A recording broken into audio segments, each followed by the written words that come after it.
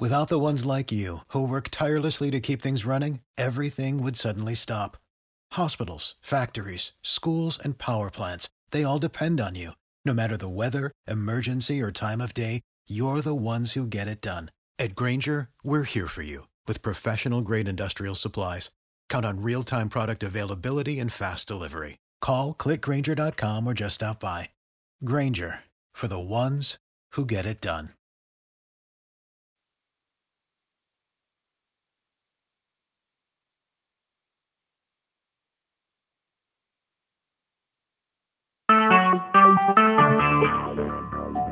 Talk show. Recorded live. Good morning, good evening, wherever it may be, across the nation or around the world. Once again, you are listening to the VMware Communities Roundtable podcast. This is podcast number 553. My name is Eric Nelson, and with me today, I have my regular co-host, Matt Lungus. Today is Wednesday, April 28th, 2021. Matt, can you believe it's already the end of April, going into May? That means the year is nearly half over. I just can't believe it.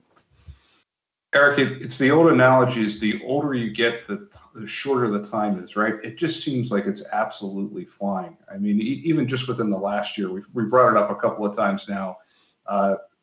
Pandemic aside, it just seems like things are just absolutely flying here. We have announcements coming up. I know with some major product developments and all things EUC. I just absolutely can't believe we're right up against May already. It's incredible. It is. So I'll throw it back to you. What's the color of Pennsylvania these days? Right? It's green. It's lush. Things are all things spring here. We actually hit our first 80-degree day in Central PA this week. It's actually pretty incredible out. Very nice. The humidity of the swamp bottom sometimes that we get here through the Mid-Atlantic hasn't quite hit yet. So I'm enjoying the spring weather and trying to take advantage of it before it just gets crazy, stupid warm, as they say. But how are things with you, sir? How are things out there? What's the weather like in all things West Coast, and how's the color of the traditional day? All right, I'll get to that. But before I get to that, on the show today, we're going to be talking to Wouter Kursten. We're going to be talking all things Horizon, APIs, PowerCLI, Python, and I can't wait to hear him pronounce his name. He's from the Netherlands, so I'm sure he has a really cool way to say it. We're going to get to Wouter in a minute, but before we do that, we'll do a little bit of the news. And the weather here is fantastic. It is, of course, coming into end of April, May. Beautiful, sunny, nice, warm California, dry, sunny. Color of the bay is a light green, right? It's getting sunny and beautiful now. So the color of the bay is always changing. And before we get to the show and the news, well, maybe I'll do the news first. All right. So the news, the only real big news is we're going to do another announcement. So if you're in the VMware ecosystem and you're listening to this, you know that for the last year and a half now, we've been just doing these sign up and listen to our announcements because everything is now online. Everything is digital. Hopefully the pandemic will open up and we'll get to go see each other in real time in VMUG meetings and vForums and VM Worlds, but for the rest this year, I think it's still going to be a lot of online stuff. And we have another online event coming up, which is the Anywhere Workspace event, May 5th and 6th. You can go register for that. I think it's kind of like a day event where they do an hour-long session. They have some additional stuff that you can go play with and learn.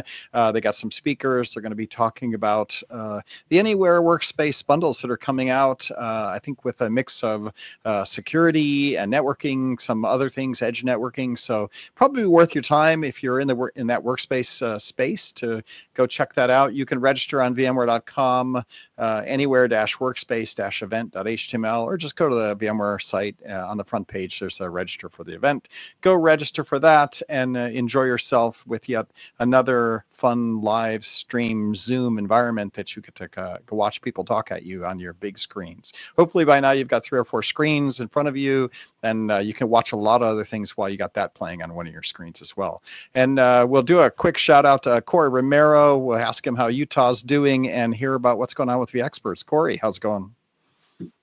Going well. You know, Utah weather is always changing. Much like Matt, we're going to have an 80-degree day. I think it's going to be Saturday. I won't be in town, but, you know, it's going to happen in Utah. As far as vExperts go, we just kicked off the vExpert security program, and we got 36 vExperts in that program. Now, there are some vExperts that are going to roll over from the 2020 program due to COVID. We haven't done that yet, so once we do that, we'll have a final number, but that's going to happen here soon. And we still are working on the vExpert Avi load balancer program. So if you're interested in that, get your stuff together. In the next couple of weeks, we're going to announce that, and we're going to open applications. Very nice. So again, because we have over 2,000 vExperts, 2,500, some number like that, it's good to have these sub-programs so that you can kind of foster community, get involved with a set of 100 or so people. And VMware has so many products now that you almost have to segment groups of people, right? I was going through the VMTN site with all the community sections, and we merged SDDC into cloud now. So if you happen to go to VMTN and you're looking for your SDDC dropdowns with vSphere, vSAN, and NSX, that's all merged into now just the cloud dropdown.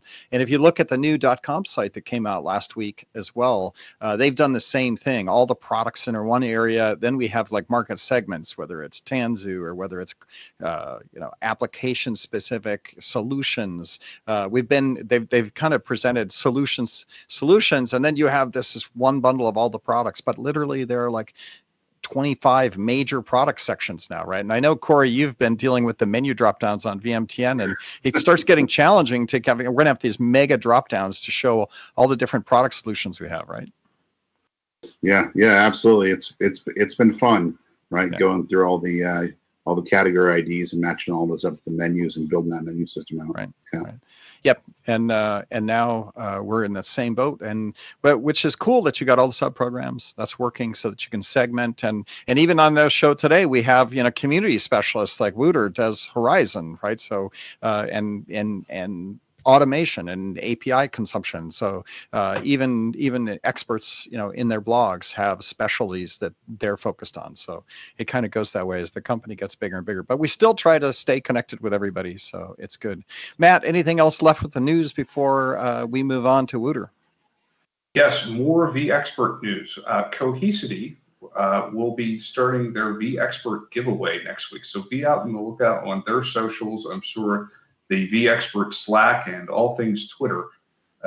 Those that you are of our listeners that are remembering that they gave away a great gift last year, I think of a car charger or whatnot for vExperts that were out there. So they're doing another giveaway. Even usually the VMworld type gifts that we see for vExperts and whatnot. Cohesity is kind enough to continue that tradition, even though we're doing VMworld remotely this year.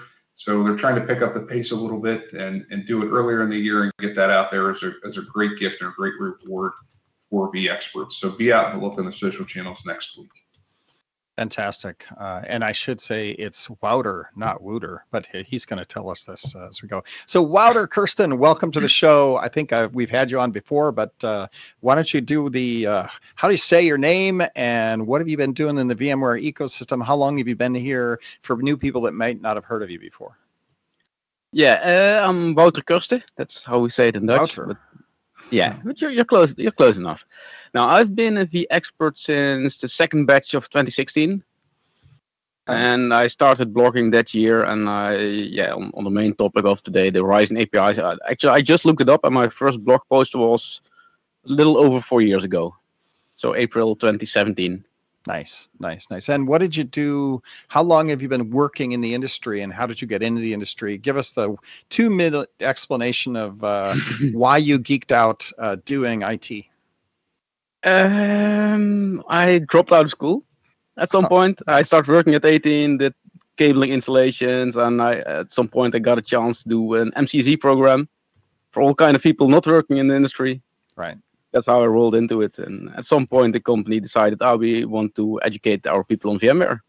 That reminds me of a story, not to take an aside too long here, but a few years ago when we had Cloud Cred and we were looking at a way to group people, I showed up at a presentation. I went, hey guys, it's just a meeting, right? How would you guys like for us to build university groupings, right? You know, like what university you actually went to and graduated from. So we could have like little groupings of university people, and everybody looked at me with like a kind of like this puzzled look, and I'm like, oh, okay.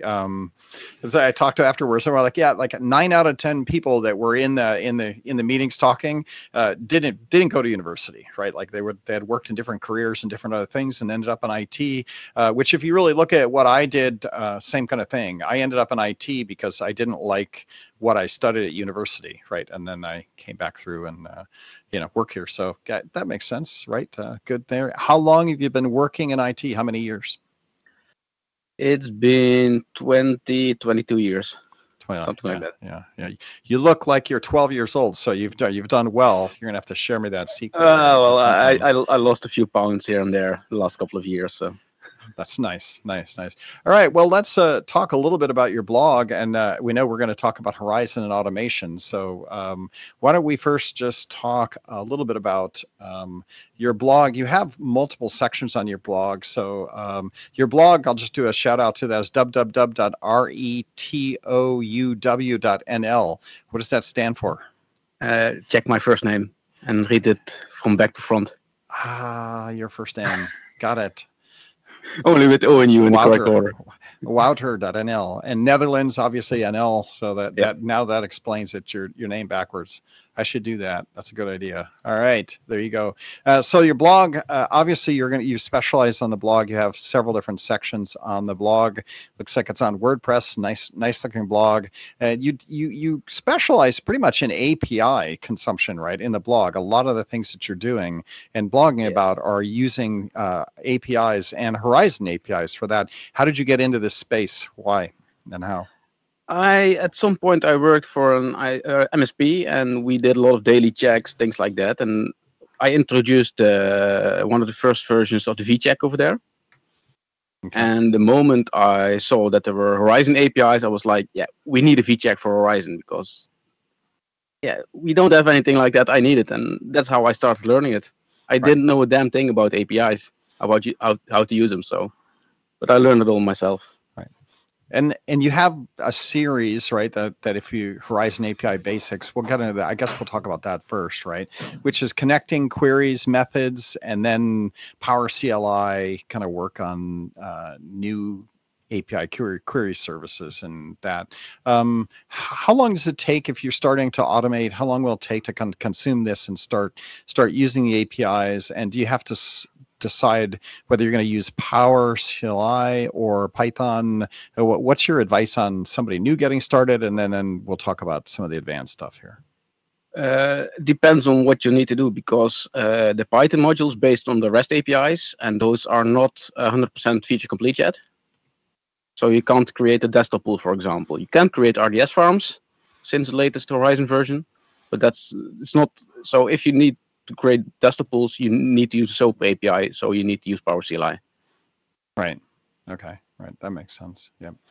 Wouter, what's the easiest way to compare that, right? Is there a method, or how would I know if I want to accomplish a task from Python versus PowerCLI, what's available in the current API module versus what I would need to do through SOAP? The easiest is to use the API Explorer. So there's listed per Horizon version that you have, because also the REST API depends on the version that you have, what is available for you. It has all the methods and everything that you can actually do. And they're both separate API Explorers for the SOAP APIs and for the REST APIs. All available on the code side, the VMware code side. Yeah, I was going to say code.vmware.com has a whole section called API Explorer that will actually help anyone understand what APIs are available for their versions. Yeah, and for most people, if the REST API is not for you, most already use some kind of REST API. The SOAP API is harder to get started with. So if you're starting from scratch and you don't mind missing some of the functions right now, I would start with REST API. Also because SOAP API is getting developed, but you can safely assume that the REST API will have more functionality in the end than the SOAP API. That's where we're going. So when you're using REST APIs, you have to know enough programming in a language to be able to consume the REST APIs, right? Because REST is either a Python construction or what other language can I consume? I guess like a web HTML. There is a way to consume REST APIs, but what's the? I guess Python is the best way to kind of start consuming those REST APIs. I started with PowerShell, and that just does the API calls. But for me, I started 100 Days of Code earlier this year, and that gave me this thing. We call it a dictionary in Python. It's almost the same thing as what we send into a REST API. So there are so much similarities in how things are built. So if you know a bit of Python, I think Python is one of the easiest way to actually consume the REST API. Okay. So looking at the 100 Days of Code, day one, right? Like today I work with printing to screen, right? And then you just give a couple of commands there. That is in what language? If I'm starting there, what do I? That's most of what I've posted about 100 Days of Code is in Python. Okay. Because I started with, there is a course on Udemy about 100 Days of Code in Python. And that's what I started with. And how I learn the most is by actually applying things that I am interested in. So in my case, Horizon API. So I did the first few weeks, I did the basics. Learning Python, I knew a bit, but not a lot. And in the end, it started, okay, let's try to create a module for Horizon, a Python module for Horizon. Right. Makes sense. All right. So looking at this Horizon Basics, we'll jump back to Horizon Basics before we get into the 100 days.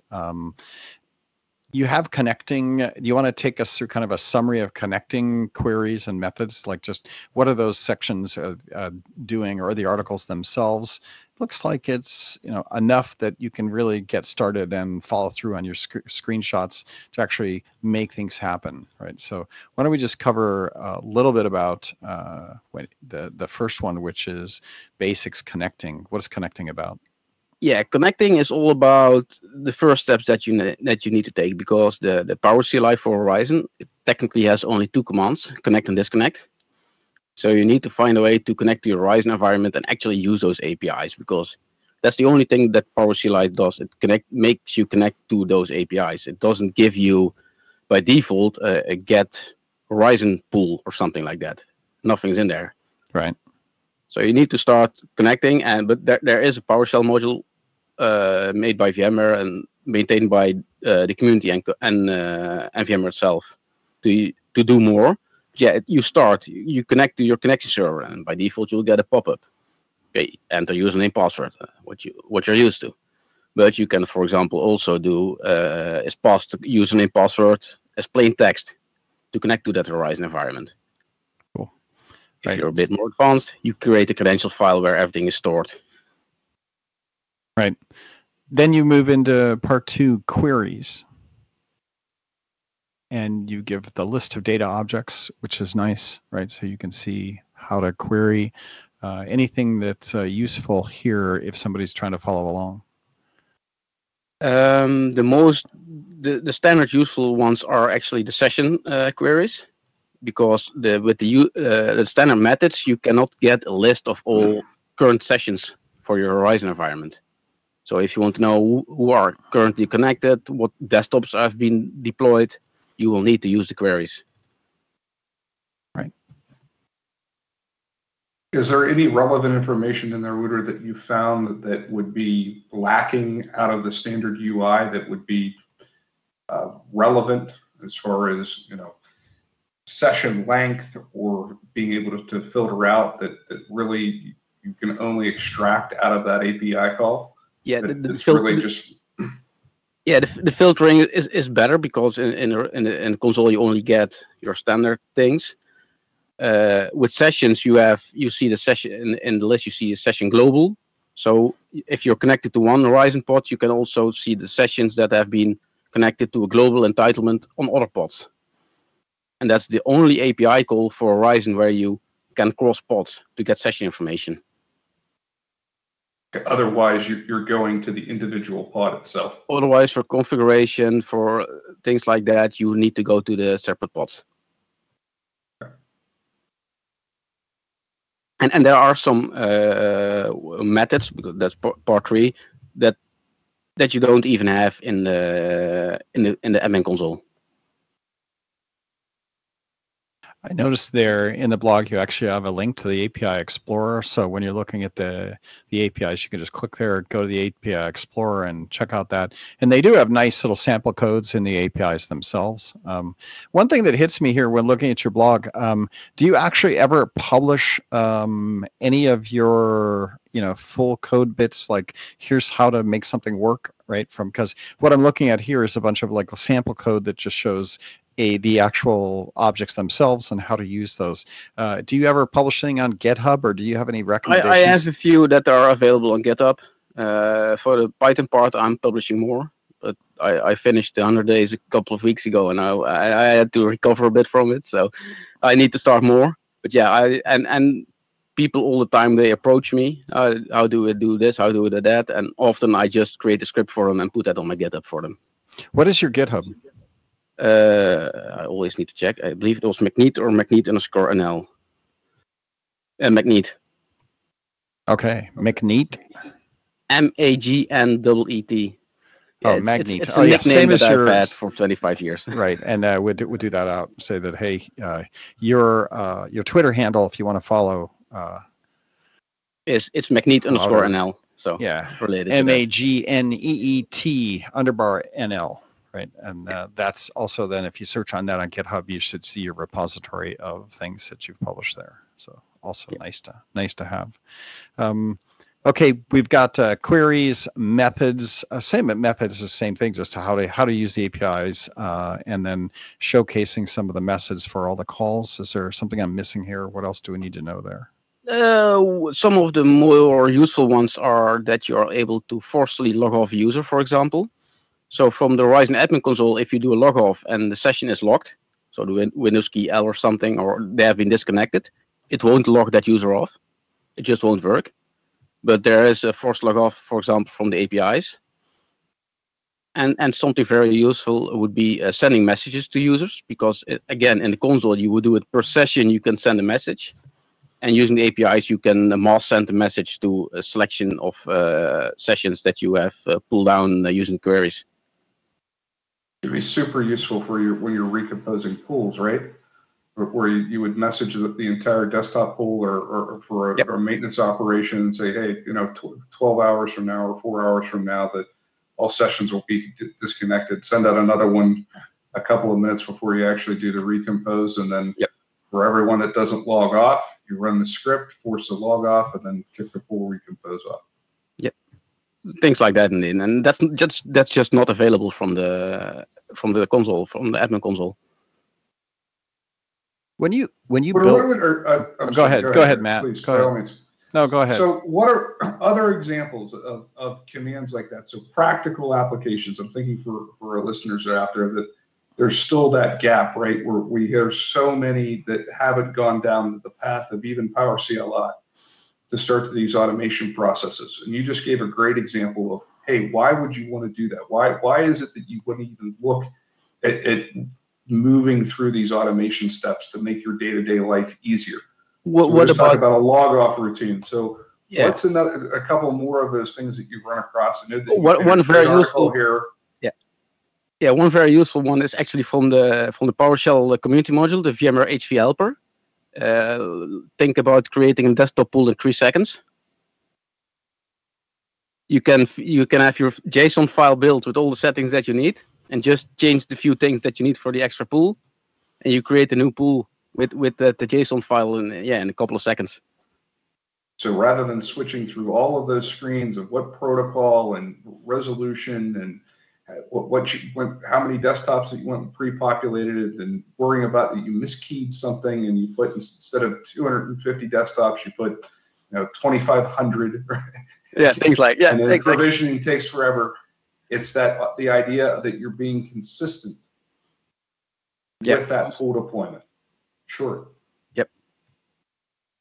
Yeah, so you know in code, so you can have everything defined. Okay, I want to have this. Think like if people, listeners who are familiar with Ansible, you can have everything in code. If you have the Python module, I can have a JSON file with all my settings that I need, and I just run it.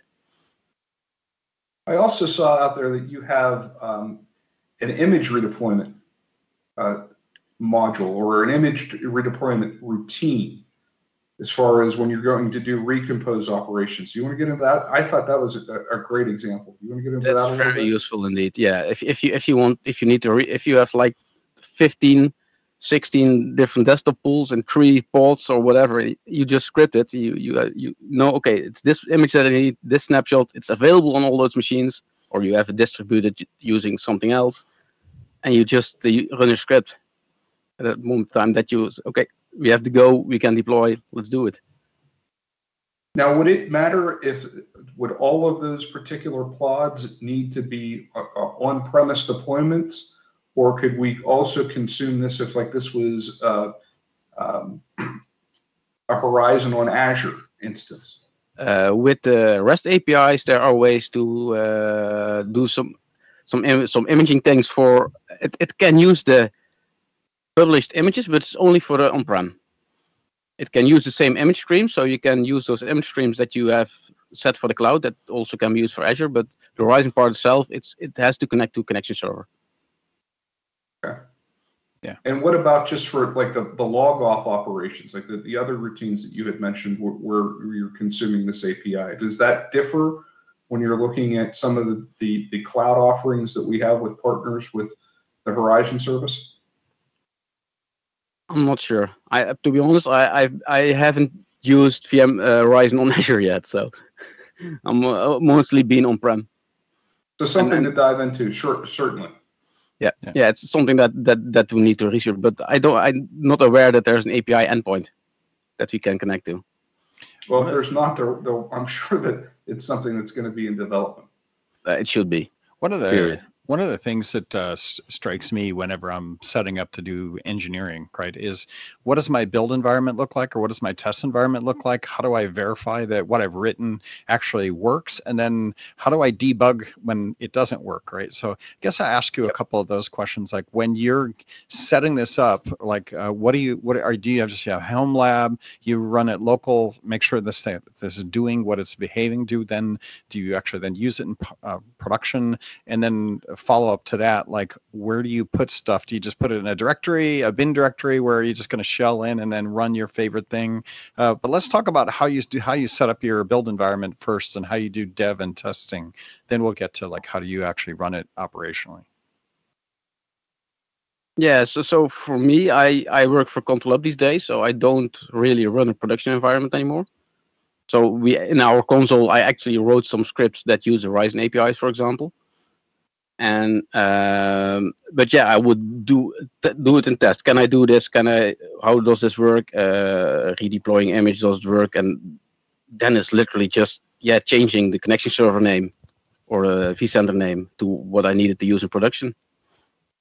I feel a lot of Horizon admins, not all of them are the best automators yet. They're still comfortable clicking those clicks and doing all of that. You see more in the vSphere, people coming from vSphere who want to try it, but the Horizon guys, not always. There are plenty of them who do it, but not always. It's scary for them. Right. They're GUI focused, right? They're used to that graphical interface, deploying it out to desktops. That I can see it's more of the admin mentality sometimes to make that switch. So this reminds me of doing Mac, sometimes Mac scripting, where you've got your GUI up on your desktop, but you can write scripts that do all kinds of things, and then you watch the stuff happening on the GUI, right? Where I have my desktop up and I'm running a script that's going and culling out big files or whatever, and then you kind of watch stuff moving on your desktop and disappearing and changing. I guess you can do that kind of in this space, right? Where you have your Horizon, you have your GUI up, and then you go run your app, right? Your Python, and it goes off and does something. You watch, you get visual verification that what you just did actually worked, right? And then that gives you some confidence that you could try this in a kind of a larger environment. Yeah, and if they want to start doing by pulling in information, not changing anything. If they start, pull in all the information, see what you can get familiar with that, get to know it, and then you can continue with creating things. Yeah, right. You can go query and print out, right, and then know that you got what you got from the commands, right, and then that's a good example of that. Yeah, I can see that. Yeah, hit a connection server, check the pool, see what logon times are, right? See what the existing logon times are, and if you can get that far, then start some manipulation from there. Yeah, or one thing that I have in the VCheck, for example, are all my desktops based on the correct golden image, the correct snapshot currently, or do I have a couple of left that are still on from a release three releases ago? Because those are always around.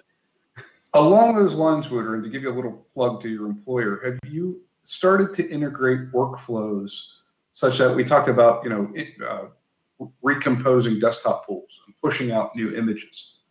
Have you gone as far as to look at like performance evaluations or integrating some of the things that ControlUp does? If let's say that we wanted to roll out a new test pool that used a newer version of Win 10, like we saw a major revision, like we went from 1809 to 1903, and you wanted to check performance from like to like desktop pools minus what you were changing in the image. Have you gone this down far? And I know that's a little more advanced than what we've been talking about, but to try to bring that up to the next level of saying, okay, not only am I automating the deployment of the image to a new pool, but then we're testing to see where the performance gaps are now with some of the things that are available through ControlUp. Well, one of the most popular scripts, because we have the script action library, is the analyze logon duration. And that's one that gives you information, okay, what has happened, what app volumes have been loaded, what DEM, how long took DEM profile, all of those things. And what a lot of customers actually do, they create a trigger. If the logon duration was too long, let's say more than 60 seconds, the script is run automatically, and it will send me the output of that script in my email. So I don't need to wait for that user to complain that the logon took too long, because they always do that 5 minutes before they go home. And by the time you see the ticket, the session is gone. You already have the results of that test to see, okay, was logon time good in your inbox?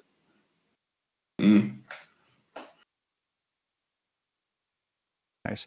All right. So I think that covers most of the Horizon Basics section. You do have one other article in here, pulling event information without the SQL password. I'm not allowed by Andrew Morgan anymore to talk about that one. Exactly.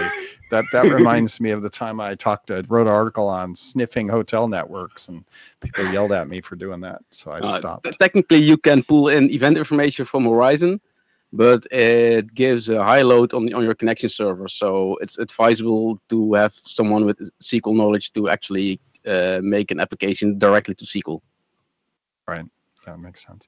All right, let's talk about your 100 days of code, right? Which is, I'm looking, I think you finished it, right? Like, so, although I'm not sure it's 100, it looks like it's 28 days of code. But why don't you talk a little bit about that? I didn't create blog posts for all days anymore now. At some point when I start working on the APIs, I just put out the tweets and things like that. So, right. I finished it.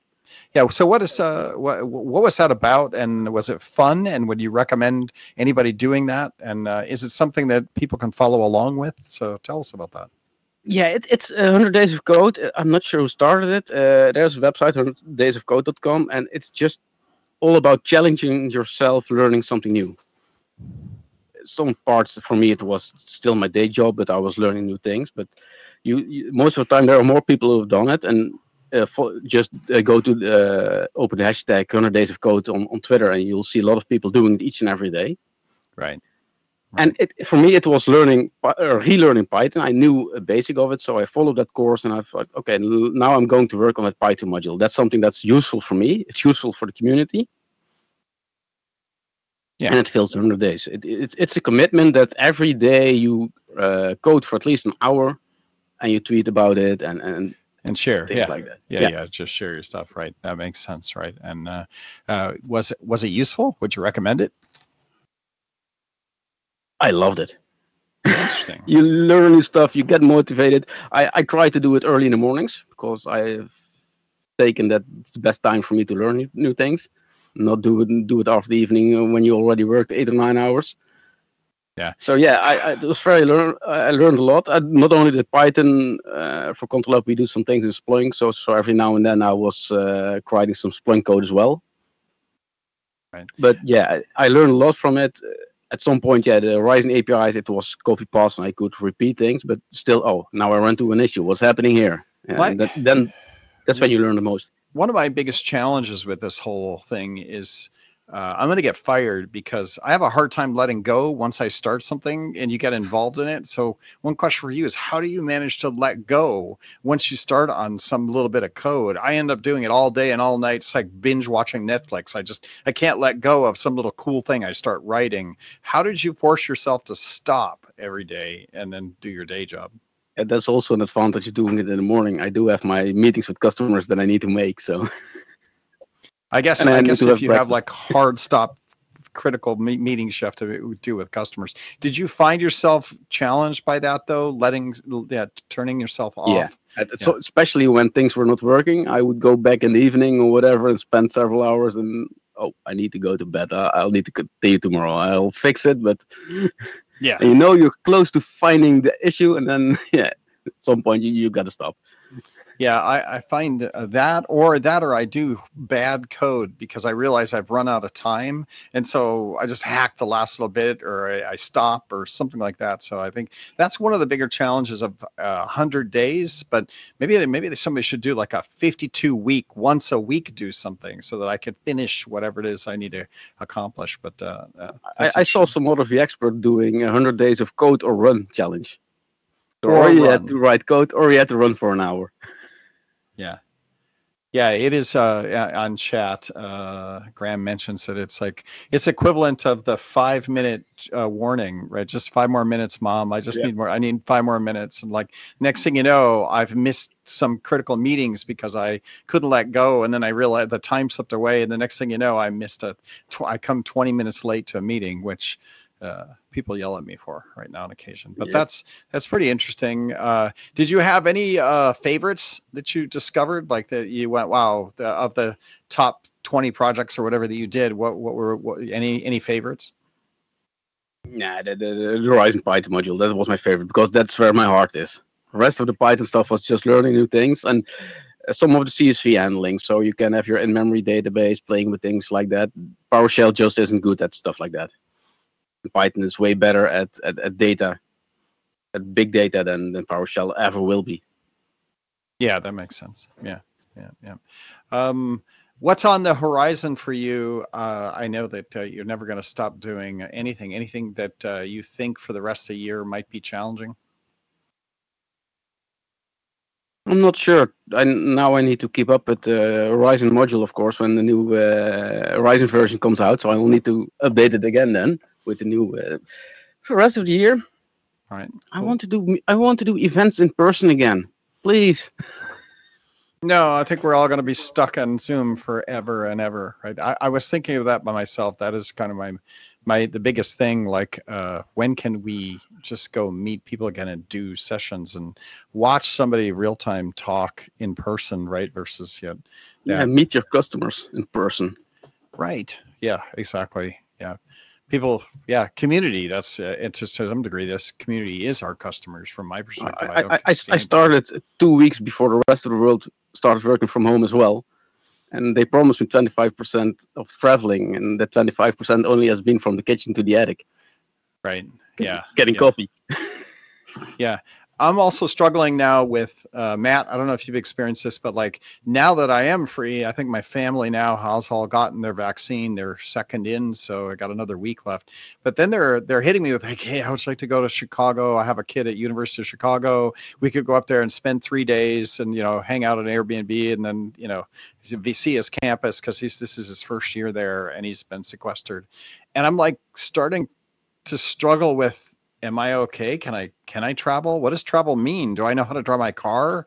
Like I got to book tickets. I have to get on an airplane. Like all these skills that I have completely gone rusty on. I'm not sure I even want to do it. Even though I want to do it, I want to go meet people. Like the thought of actually having to pack a suitcase, find my suitcase, pack it, travel somewhere, get to a new place, unpack the suitcase, wear clean clothes, take a shower every day, shave, all these things that are like bundling up, going like, oh, I want to do it, but I don't know if anybody else having that fear of getting started.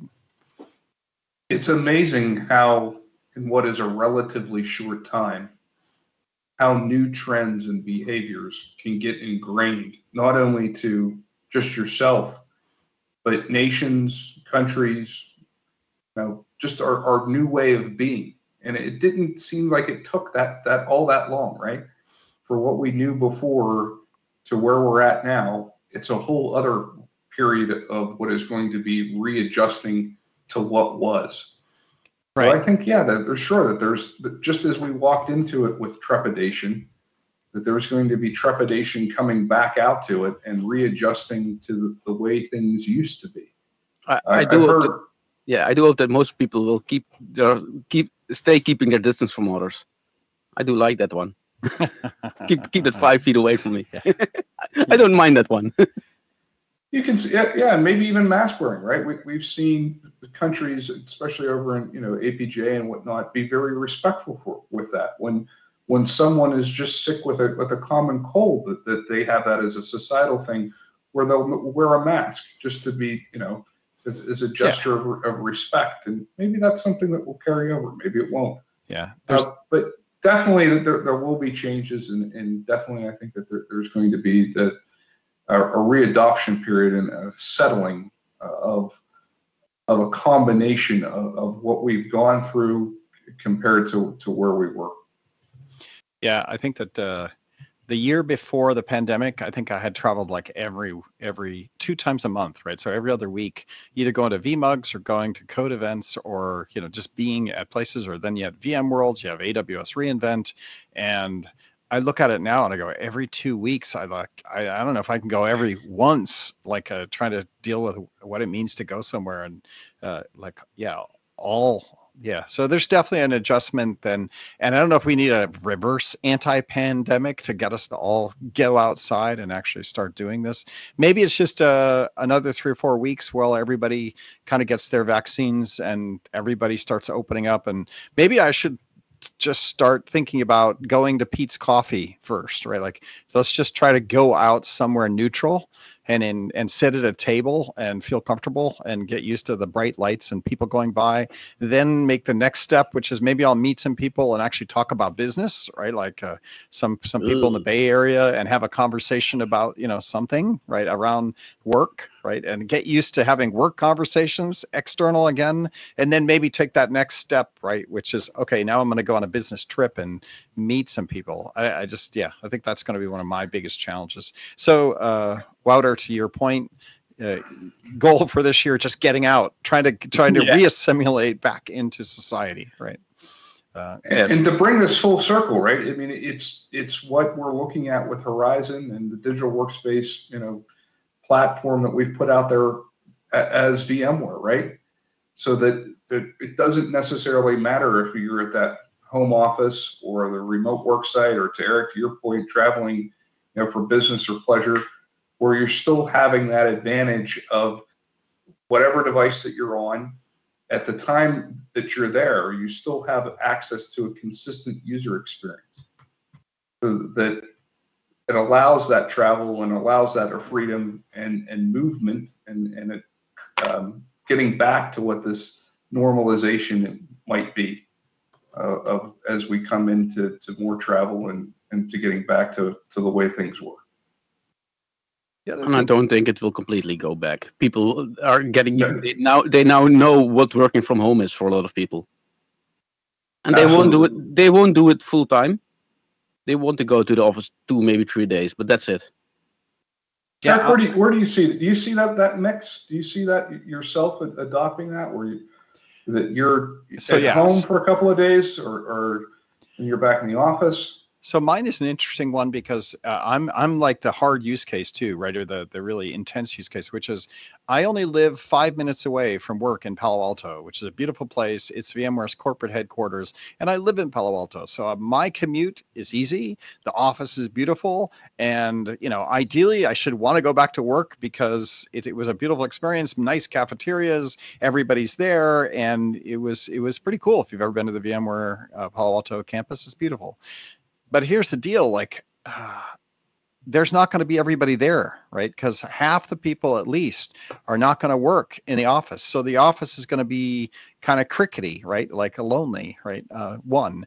Two, VMware's talking about reconfiguring all the offices for like drop-ins because they know less than 50% of the people are going to come back. Probably only 30% of the people are going to come back on any style. So then I start in my mind thinking like, okay, so I'm going to go to this place that has like drop-in cubes that's not static where people aren't going to be there that I'd normally go meet and say hello and engage with. So it's going to actually be easier to engage with people on Zoom, find them, meet with them, engage with them. And because 60% of the people are going to be doing that, that means all the Zoom meetings are going to continue to happen either way. So then what's left at the campus, right? Well, we got a really nice podcast studio and maybe free snacks, right? But then I start comparing like, what am I going to get when I go there? And it's like, there isn't going to be that much value to go there any longer, right? Like, and maybe Carol Kennedy, our CMO, will work in the office, and maybe some of these people that really need to be leadership teams.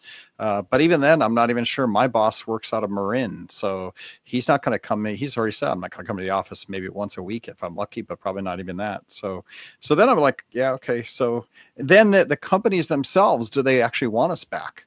Right? Like there's a lot of savings if everybody moves to the remote model, right? Like they don't have to pay for electric, AC, power, like that. Corporate real estate is expensive, especially in the Bay Area. Yes, it is, right? So my guess is when this all irons out, if you have to ask me what's going to happen, I think that companies are going to realize that there's cost savings in not doing this, that it's working, that we're producing, and that we'll produce some kind of small hybrid, get everybody together.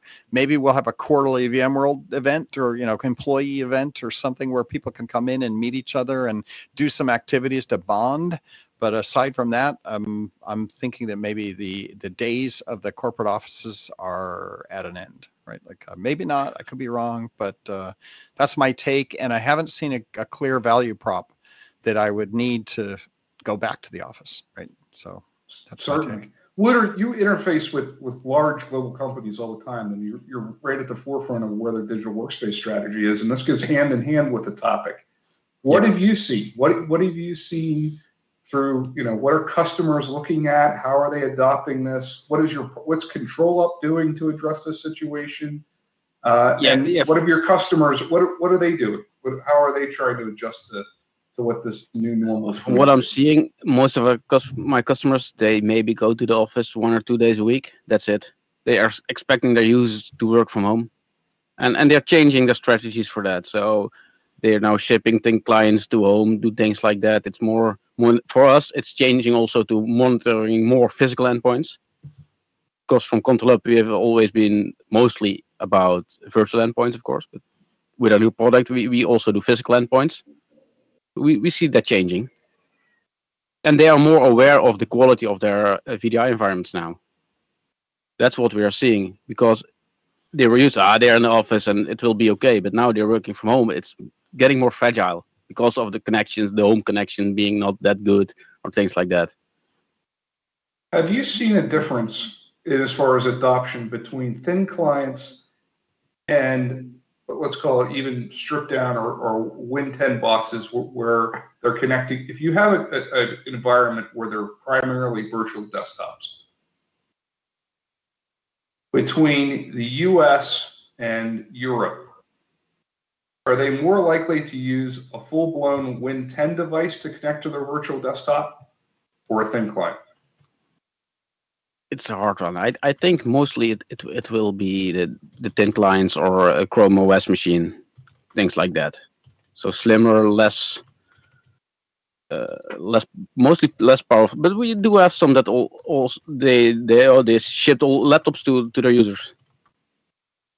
because I've they seen couldn't and scale I'm up. not sure what it is, if it's just ingrained of how much more adopting it is within the European countries with VDI as a whole, but they seemed like that they're more focused on thin clients or Chrome OS devices, whereas NORAM, it's more likely, even if they're getting a virtual desktop, that they'll still get a full-blown Win 10 laptop.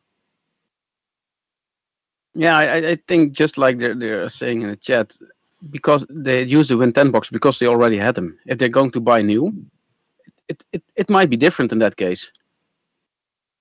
Sure, deploying what they already had and then just connecting to a secure desktop. Yeah, and they might repurposing old hardware. Sure. Yeah, they might have just grabbed those desktops in the office, re-imaged them with this more lockdown system, and shipped those to the people at home.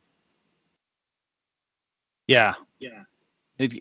It'll be interesting to see whether, Pat Gelsinger over in Intel and the whole Intel crowd and the whole world, you could go either way, right? You can go the Google Chromebook, super cheap, ARM based. Why do you need anything super? As long as I can run a monitor or two, whatever is running gets distributed through my enterprise payload delivery out to the edge. That's all you need. Then there's this other piece of, but I want to have kind of like my Windows, complete environment so I can run my Netflix. I can do everything sitting at my home office environment, which is now my main. It's almost shouldn't call it a home environment now. We should come up with a new name, right? It's like your home cave, right? Your man cave or your whatever, which has a pretty heavy compute unit that's doing a lot more things than just your work environment. Then your work environment gets delivered via Edge VM, which creates uses one of your screens of partial Windows 10 environment, but then I've got that machine doing a lot of other things too. So I guess it could go either way, or maybe there will be super power users like us that do have our own spaces and build that out, and then there's other people that just flip open a Chromebook and do their job and go do whatever their real life is. The one thing use cases I'm sorry, go ahead. Yeah, the one thing I don't see that much is the real bring your own device. So they use their own device to connect to their VDI environment. Most of the time, it's still a company management system that they use. Interesting. Yeah. I think that will come, right? I mean, it could be a cultural thing. Shift. Sure. It's also a control point of traditional, over management, and I think I shouldn't say over management. So let's call it, traditional corporate management, where they wanted to absolutely own every point of the employee's IT experience. Yeah. And part of that is owning the device. But with things right now with Workspace ONE, and where you can offer a similar experience in BYOD, it's just going to take more and more of those smaller shops to get up to more medium enterprise, and then make that market penetration. I'm sure we've seen it, but to your point, it's definitely not what's absolutely out there. Yeah, and it's also, does the user want to use his own device? Is it even capable enough of running all of that? Yeah, I definitely see the security issues being the main thing. If you look at VMware and they give me a Mac laptop now, the thing is so locked down, encrypted, storage encrypted, got to be constantly online through their encryption protocols, that I can't see actually using my own gear for that. It just won't pass their security criteria. So I think you Wouter could be right in that you're not going to use your personal devices, right? You're not going to mix the two. You're going to have one separate, one for work and one not. At some point, I had users tell us, you want to use SMS for two-factor authentication? Yeah, you better provide me a phone because I'm not giving you my personal phone number for it. Right. Yeah. That, and they completely destroy my ability to use my own machine to do whatever I want, right? Because it bumps up against what they're allowing and not allowing, right? Like good luck installing an app, good luck getting root password, doing any kind of development, any kind of testing. It just none of it works. So therefore I have, I actually run my own machine and I just barely keep VMware connectivity enabled, right? That's almost what I do, which is I just choose to run my own stuff and I just don't participate in a lot of the VMware ecosystem right now. The VMware corporate ecosystem, I just turn it off. Yeah. I read mail through a browser and that's it. So interesting. All right, we're coming up at the top of the hour. So Wouter, thanks a lot for coming on, and thanks for doing your blog. We'll do a shout out to your blog again if you want to go check it out. It's his last name's in reverse. So well, it's his first name in reverse. So Retouw.nl for the Netherlands. Go check out his blog. It's a great blog. Start learning how to write some code, and he takes you through how to control Horizon using APIs. So great blog. Thanks a lot for being here. Thank you for having me. Yeah. Last words from you, Matt. Also, just a shout out to Wouter again on Twitter as well. His Twitter handle, Magneet_NL,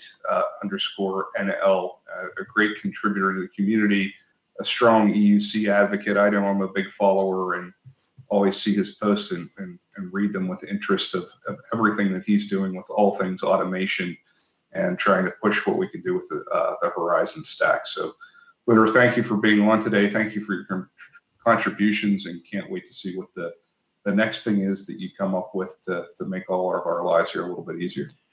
And with that, we'll see. With that, because you've listened to the end, we will do the barbecue report. So I know Tony Foster has been on TalkShoe. Don't know if he has one. I do have a small report. So Tony Foster, what's new with barbecue? I haven't had a chance to barbecue this week. So all right. Well, then I'll do anything new. I'll do my report. We splay chickens. So we take whole chickens and we splay them and we put jerk sauce on them. I've reported that in the past. And leave them. As opposed to warm chickens, Eric? I don't know. Like we just splay chickens, whole chickens.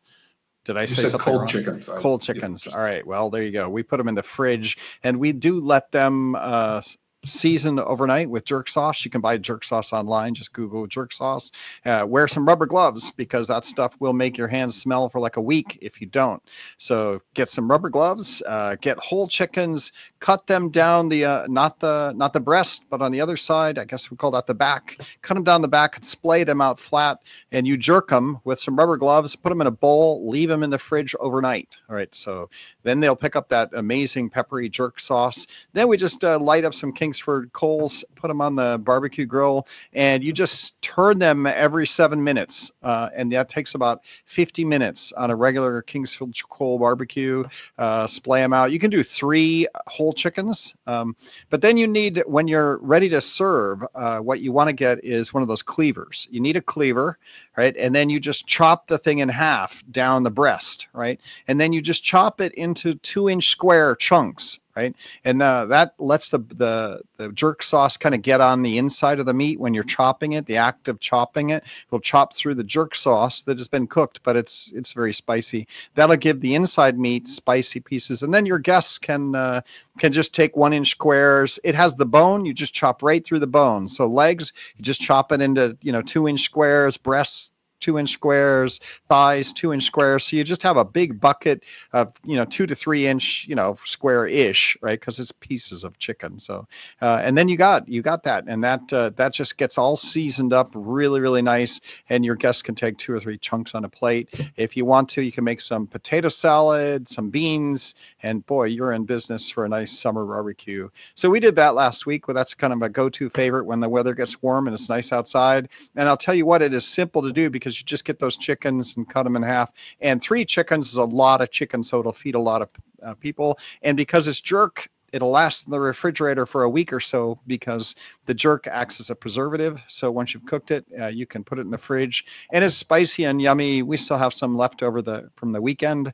That stuff will last all week long. You can take some bread rolls and make jerk chicken sandwiches. So those are also very good. So that's my. Is there a jerk seasoning that you recommend? No, I don't have one. We have some that we buy online. Let me see if I can go Google that. But it's just jerk sauce. Jerk sauce is just jerk sauce. It uses Scotch bonnet peppers with some other stuff. So a little heat. Yes. It is definitely not super spicy. Just depends on. But by the time you smear it all over the chicken, it's good. Jerk seasoning. Safeway, they even have it. There you go. We use Walker Woods traditional hot and spicy jerk seasoning. You can get a case of it for $106. So you can get a lot of it. We do buy it in a larger quantity because you'll use maybe a third of a jar, maybe to half a jar every time you do like 3 chickens. So we'll buy that. I think that for $14 or $9, you can get Walker Woods Jamaican jerk seasoning but 1 bottle at a time for $10. So there you go, or a case of it for $106. And you got to watch because they have mild, medium, and hot. So you got to decide. I think we just do medium. So there you go. You can Google that. It is on Amazon. Walker Woods Jamaican jerk sauce. There you go. All right. And with that, we're 1 minute past the hour. Wouter, thanks a lot. Matt, thanks a lot. Tony Foster, Graham, thanks for being around. We'll be back again next week. As always, go register for the Workspace Everywhere event on VMware.com and have a good time. That will be happening next week before we get back to you. So go register and have a great weekend and eat some barbecue.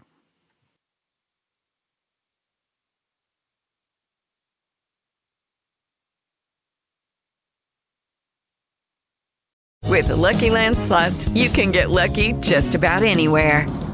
This is your captain speaking. We've got clear runway and the weather's fine, but we're just going to circle up here a while and get lucky. No, nothing like that. It's just these cash prizes add up quick. So I suggest you sit back, keep your tray table upright, and start getting lucky. Play for free at LuckyLandSlots.com. Are you feeling lucky? No purchase necessary. Void where prohibited by law. 18+ terms and conditions apply. See website for details.